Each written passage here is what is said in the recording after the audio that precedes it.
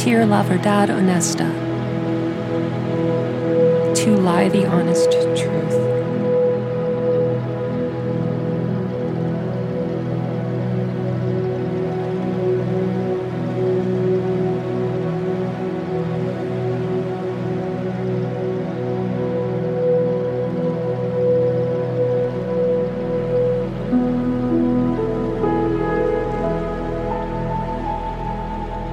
Part 1. Introduction. Nobody in the world paid any attention. Ryszard Kapuscinski was, at least partially, right about that. Few people in the world were paying attention to Central America in 1969. 50 years later, few people in the world are paying attention to Central America now.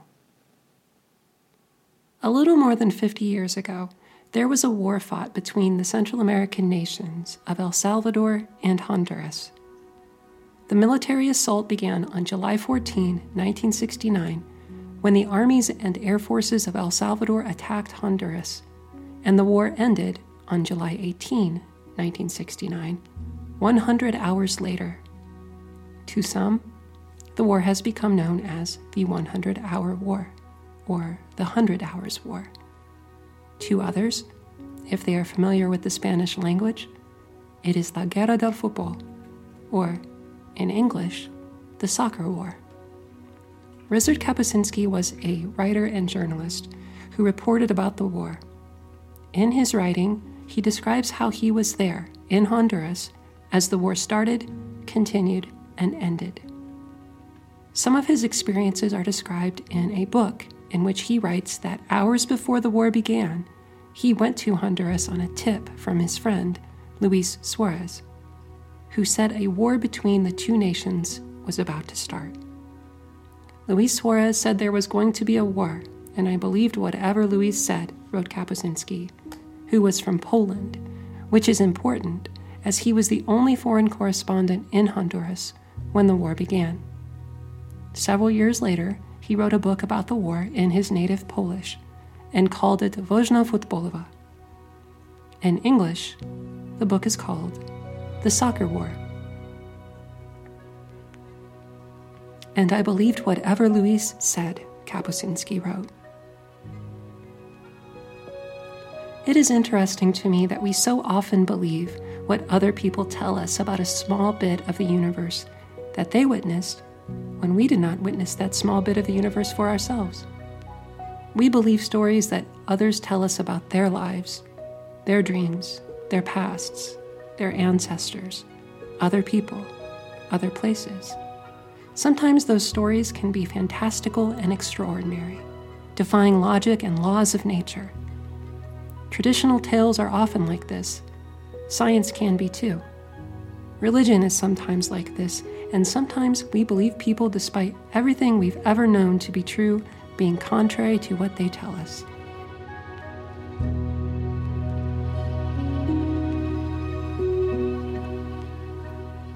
We trust in the stories and the people who tell them to us.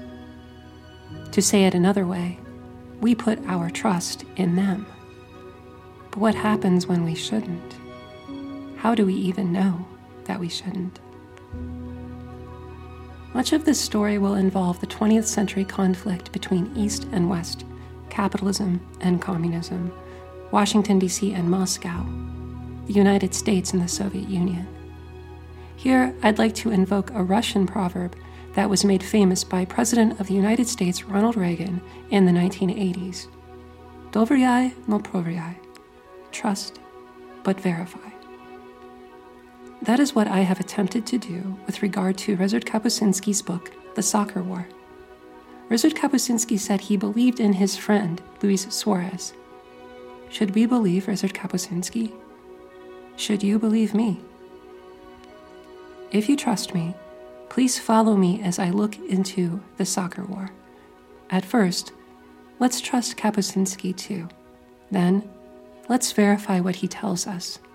Then, let's see where this story goes. Finally, let's see if you still trust me in the end. Kapuscinski writes in The Soccer War that Suarez's tip came after reading a report in a paper about a 1970 World Cup qualifying soccer match between El Salvador and Honduras. Kapuscinski writes, "In Latin America," Luis said, "the border between soccer and politics is vague. There is a long list of governments that have fallen or been overthrown after the defeat of the national team." The importance of football in Latin America is a topic of hundreds of books, written and translated into dozens of languages. Writers, journalists, and thinkers have spent lifetimes in effort to make known the place of football in the culture of Latin America. One of the most famous and often referred to books about the sport was originally written in Spanish, El Fútbol a Sol y Sombra, or Soccer in Sun and Shadow, by Eduardo Galeano. I'll discuss more about Galeano soon, but right now, I'll share a thought that he wrote about the soccer war in the aforementioned El Fútbol a Sol y Sombra. Soccer, metaphor for war, at times turns into real war. Then, sudden death is no longer just a name for a dramatic way of deciding a tied match. These days, soccer fanaticism has come to occupy the place formerly reserved for religious fervor, patriotic ardor, and political passion. As often occurs with religion, patriotism, and politics, soccer can bring tensions to a boil, and many horrors are committed in its name. This war was called the Soccer War because the sparks that set off the conflagration were struck in the stadiums of Tegucigalpa and San Salvador. Galeano didn't only write about football. Born in Uruguay in 1940, he was a writer who wrote with a tendency to support the leftist side of politics. His work spanned decades. One of his most famous works, Las Venas Abiertas de América Latina, or The Open Veins of Latin America, published in 1971, remains controversial and important among Latin American and leftist politicians. I'll talk more about that book later in this project, but right now, let's return to Ryszard Kapuscinski and the events of the soccer war. Kapuscinski writes that his conversation with Suarez took place in Mexico City, though, as one sometimes finds in Kapuscinski's writing, there are testimonies by others that differ somewhat from his account, and I'll talk a lot more about that in a future episode. Both Kapuscinski and Suarez were war journalists at a time when bloodier and more noteworthy wars were being fought elsewhere in the world.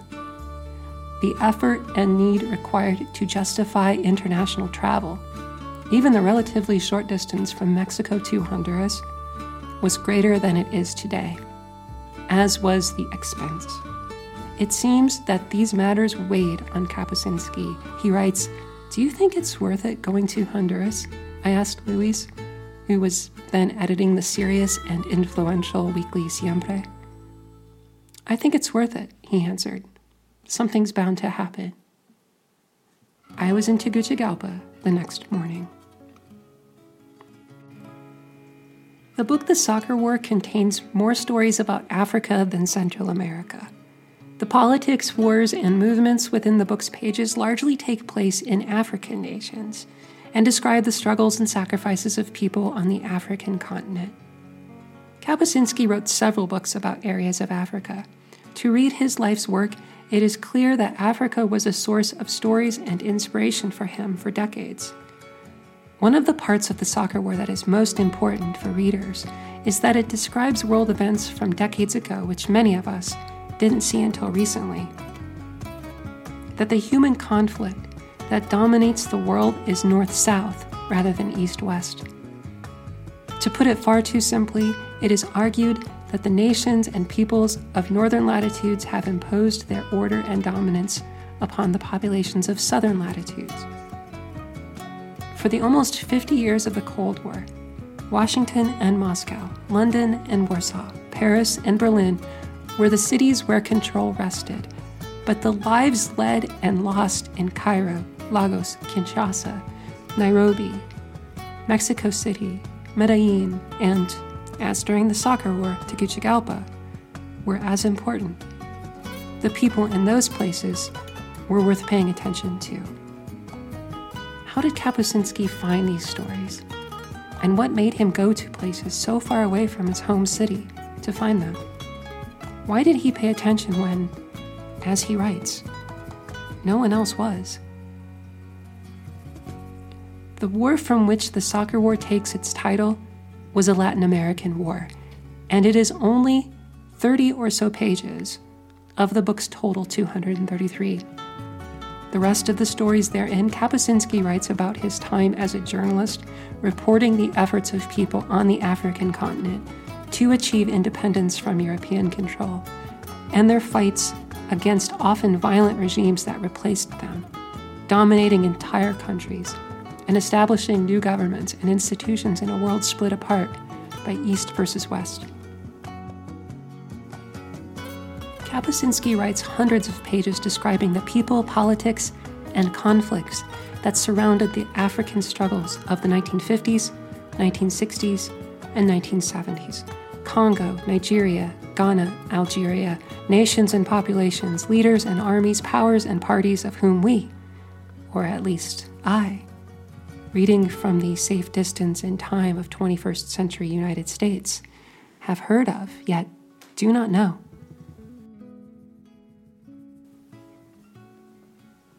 To speak for myself, I hadn't been paying attention. I wasn't even one of the aforementioned nobodies who were. Now, I am. Perhaps I am lucky to be one of the nobodies now.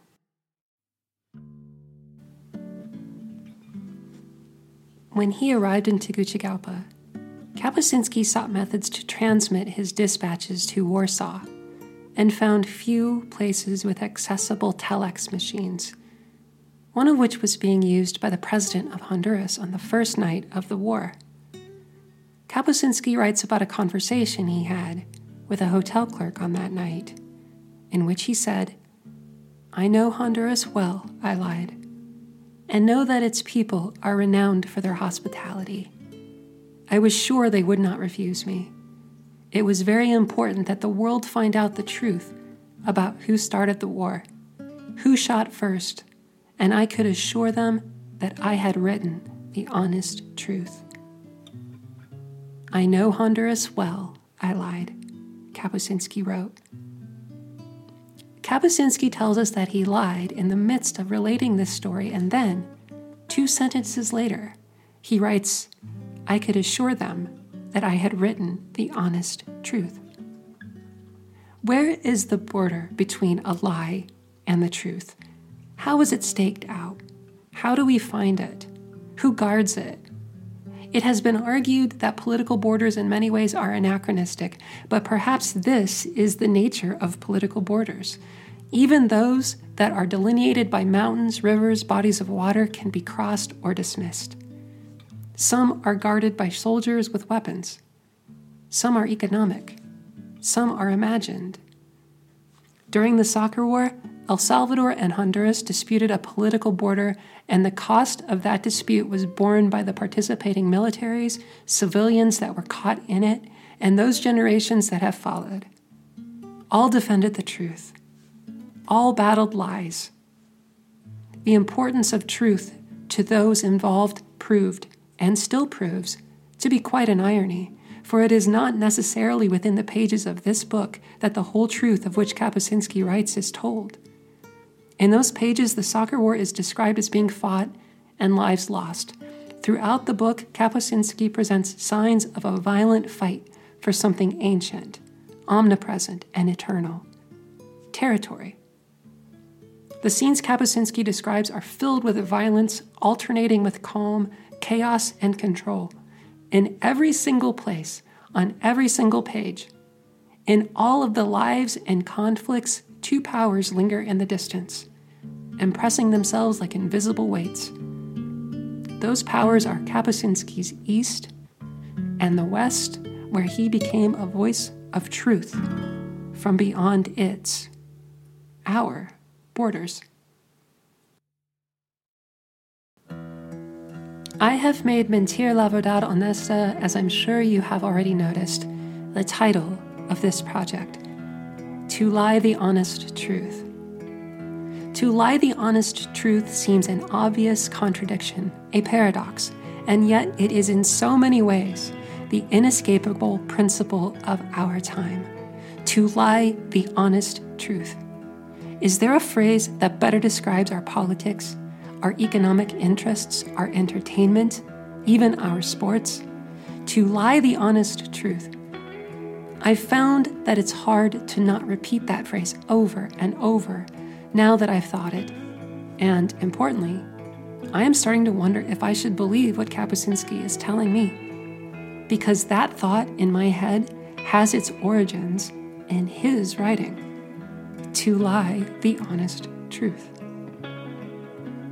After I read The Soccer War in 2010, I read more of Kapuscinski's books. I read The Shadow of the Sun, which is about Africa. I read Another Day of Life, which is about Africa. I read The Emperor, which is about Africa. I read Imperium, which is about the Soviet Union. Of course, I have not read everything that Kapuscinski wrote, and not all of his book-length works, but I have read and reread several, and also I have read biographies and remembrances of the man, as well as listened to and read interviews with him and about him. As mentioned earlier, African politics are at the center of Kapuscinski's work. I think it's important to talk about his work and his attitude toward what was commonly referred to during his times as the Third World, too.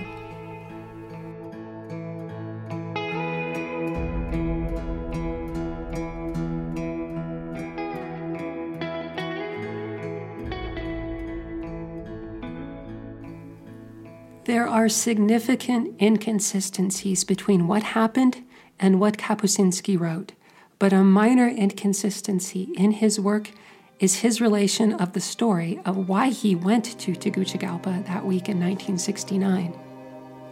What he stated clearly as to why he went to Honduras is different than a passage from Artur Domyslowski's award-winning and controversial biography of Kapuscinski written in 2012. In that book, Kapuscinski is described as being at an Acapulco resort with Poland's ambassador to Mexico.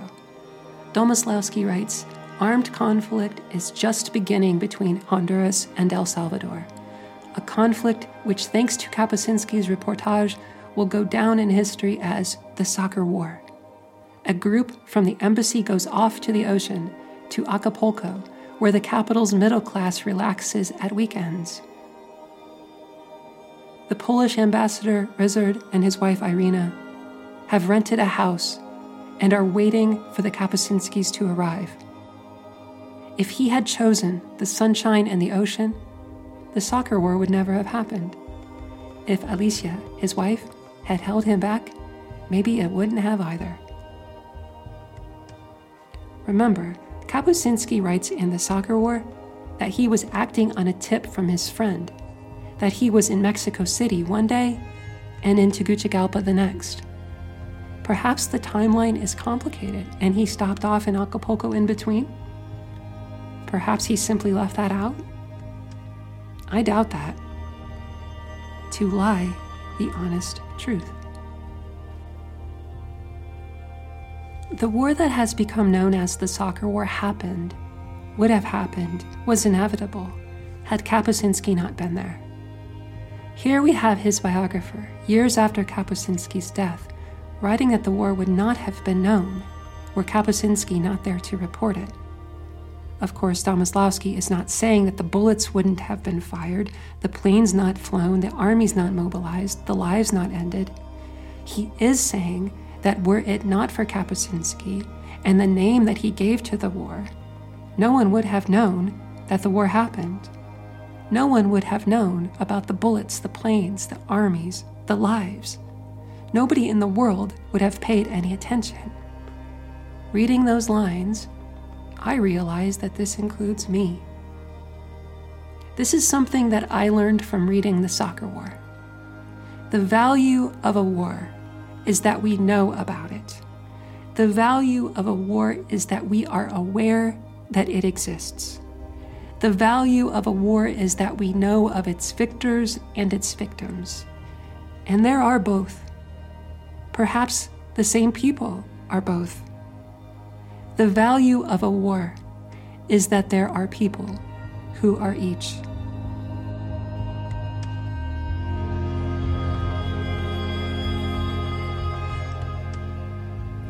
The act of lying the honest truth can be frightening when it is witnessed. We desperately want to identify failure and pain, to recognize the victims and the victors. Within that fear, one may find knowledge buried. To find it, I looked in places hinted at by this book of Kapuscinski's. I found directions in which this book pointed, sources and stories not necessarily waiting for some kind of synthesis with the more popular story told by Kapuscinski, but waiting year after year for some kind of acknowledgement and truth. They were not comforting to find. They are not comforting to know, and they are not comforting to understand. Paying attention rarely is comforting, and it's never cheap. There is a cost, and we have become accomplished at avoiding it. We embrace distractions that we think may have little or even nothing to do with something as distant and past as a war in Central America in the 1960s. I discovered remarkably early on in this search that war in Central America in the 1960s was nowhere near as remote as I thought. It is here, right here with us, right now. I first read The Soccer War in 2010, 41 years after the war.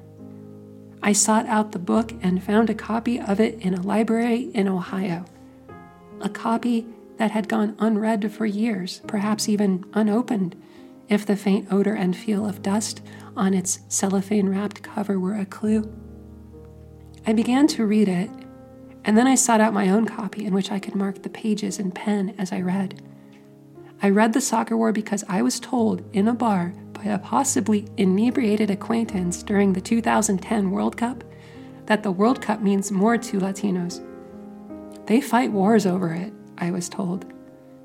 As if to bolster that claim, the acquaintance mentioned a war that was fought amongst Latin American nations back in the 1960s.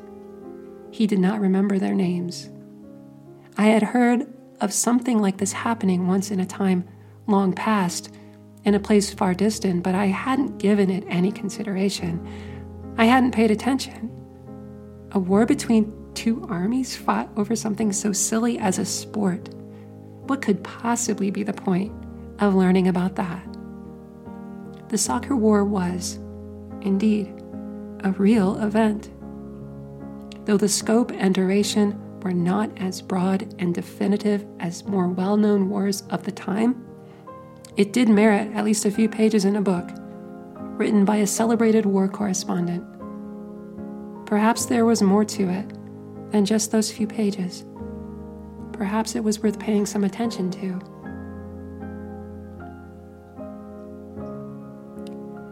Indeed, there are moments when no one seems to care, when loneliness is one's only companion. We struggle against isolation despite living in a world where we never seem to be alone. It is important to care, to pay attention. Perhaps those moments are when it is the most important to care. We, in the aforementioned relative safety and distance of 21st century United States, tend to disregard, to make light, to joke about that which we didn't or don't pay attention. Our jokes about offense, our diminishment of suffering inflicted, our resentment of victims supplant our concern, diminish our interest. We turn to sarcasm, comedy choked by ironic stand-up sets, podcasts, and cheap sarcastic websites laden with comments and articles from flailing joke writers and game show hosts lost in a time bereft of game shows. We do this because we do not think that it could possibly matter, and the effect is to deride those for whom life and death are the only options presented to them on a given day. We seek to make our lives pass in quiet and peace. However, peace and quiet are not ubiquitous, despite what we choose to see. Peace and quiet sometimes, quite often actually, are luxuries enjoyed by those who do not pay attention.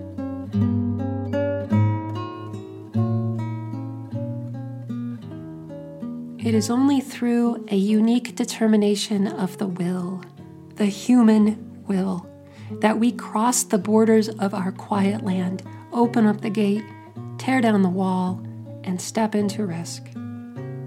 For those events and trips that are too distant or too difficult to make, there are those of us whom we may call journalists who might go where we can't, pay a price that we won't, and assume the risks that we don't. Though we may not pay attention to what they tell us until years later, when they are voices from history, perhaps even deceased. Ignorance is not a reward. Failure to see violence and suffering is not achievement. It is failure.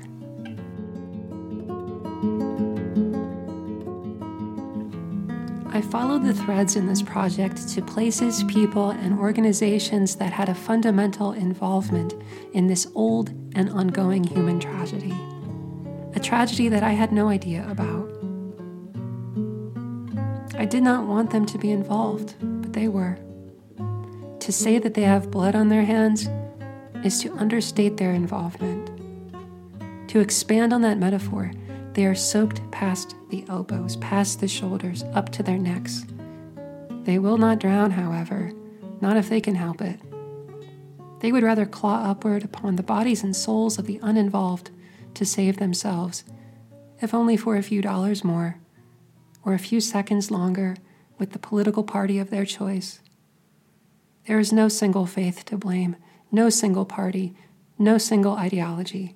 The places, people, and organizations at the ends of the threads I found are from all across every spectrum that you can imagine. They cross race, religion, gender, politics, indeed, any identity.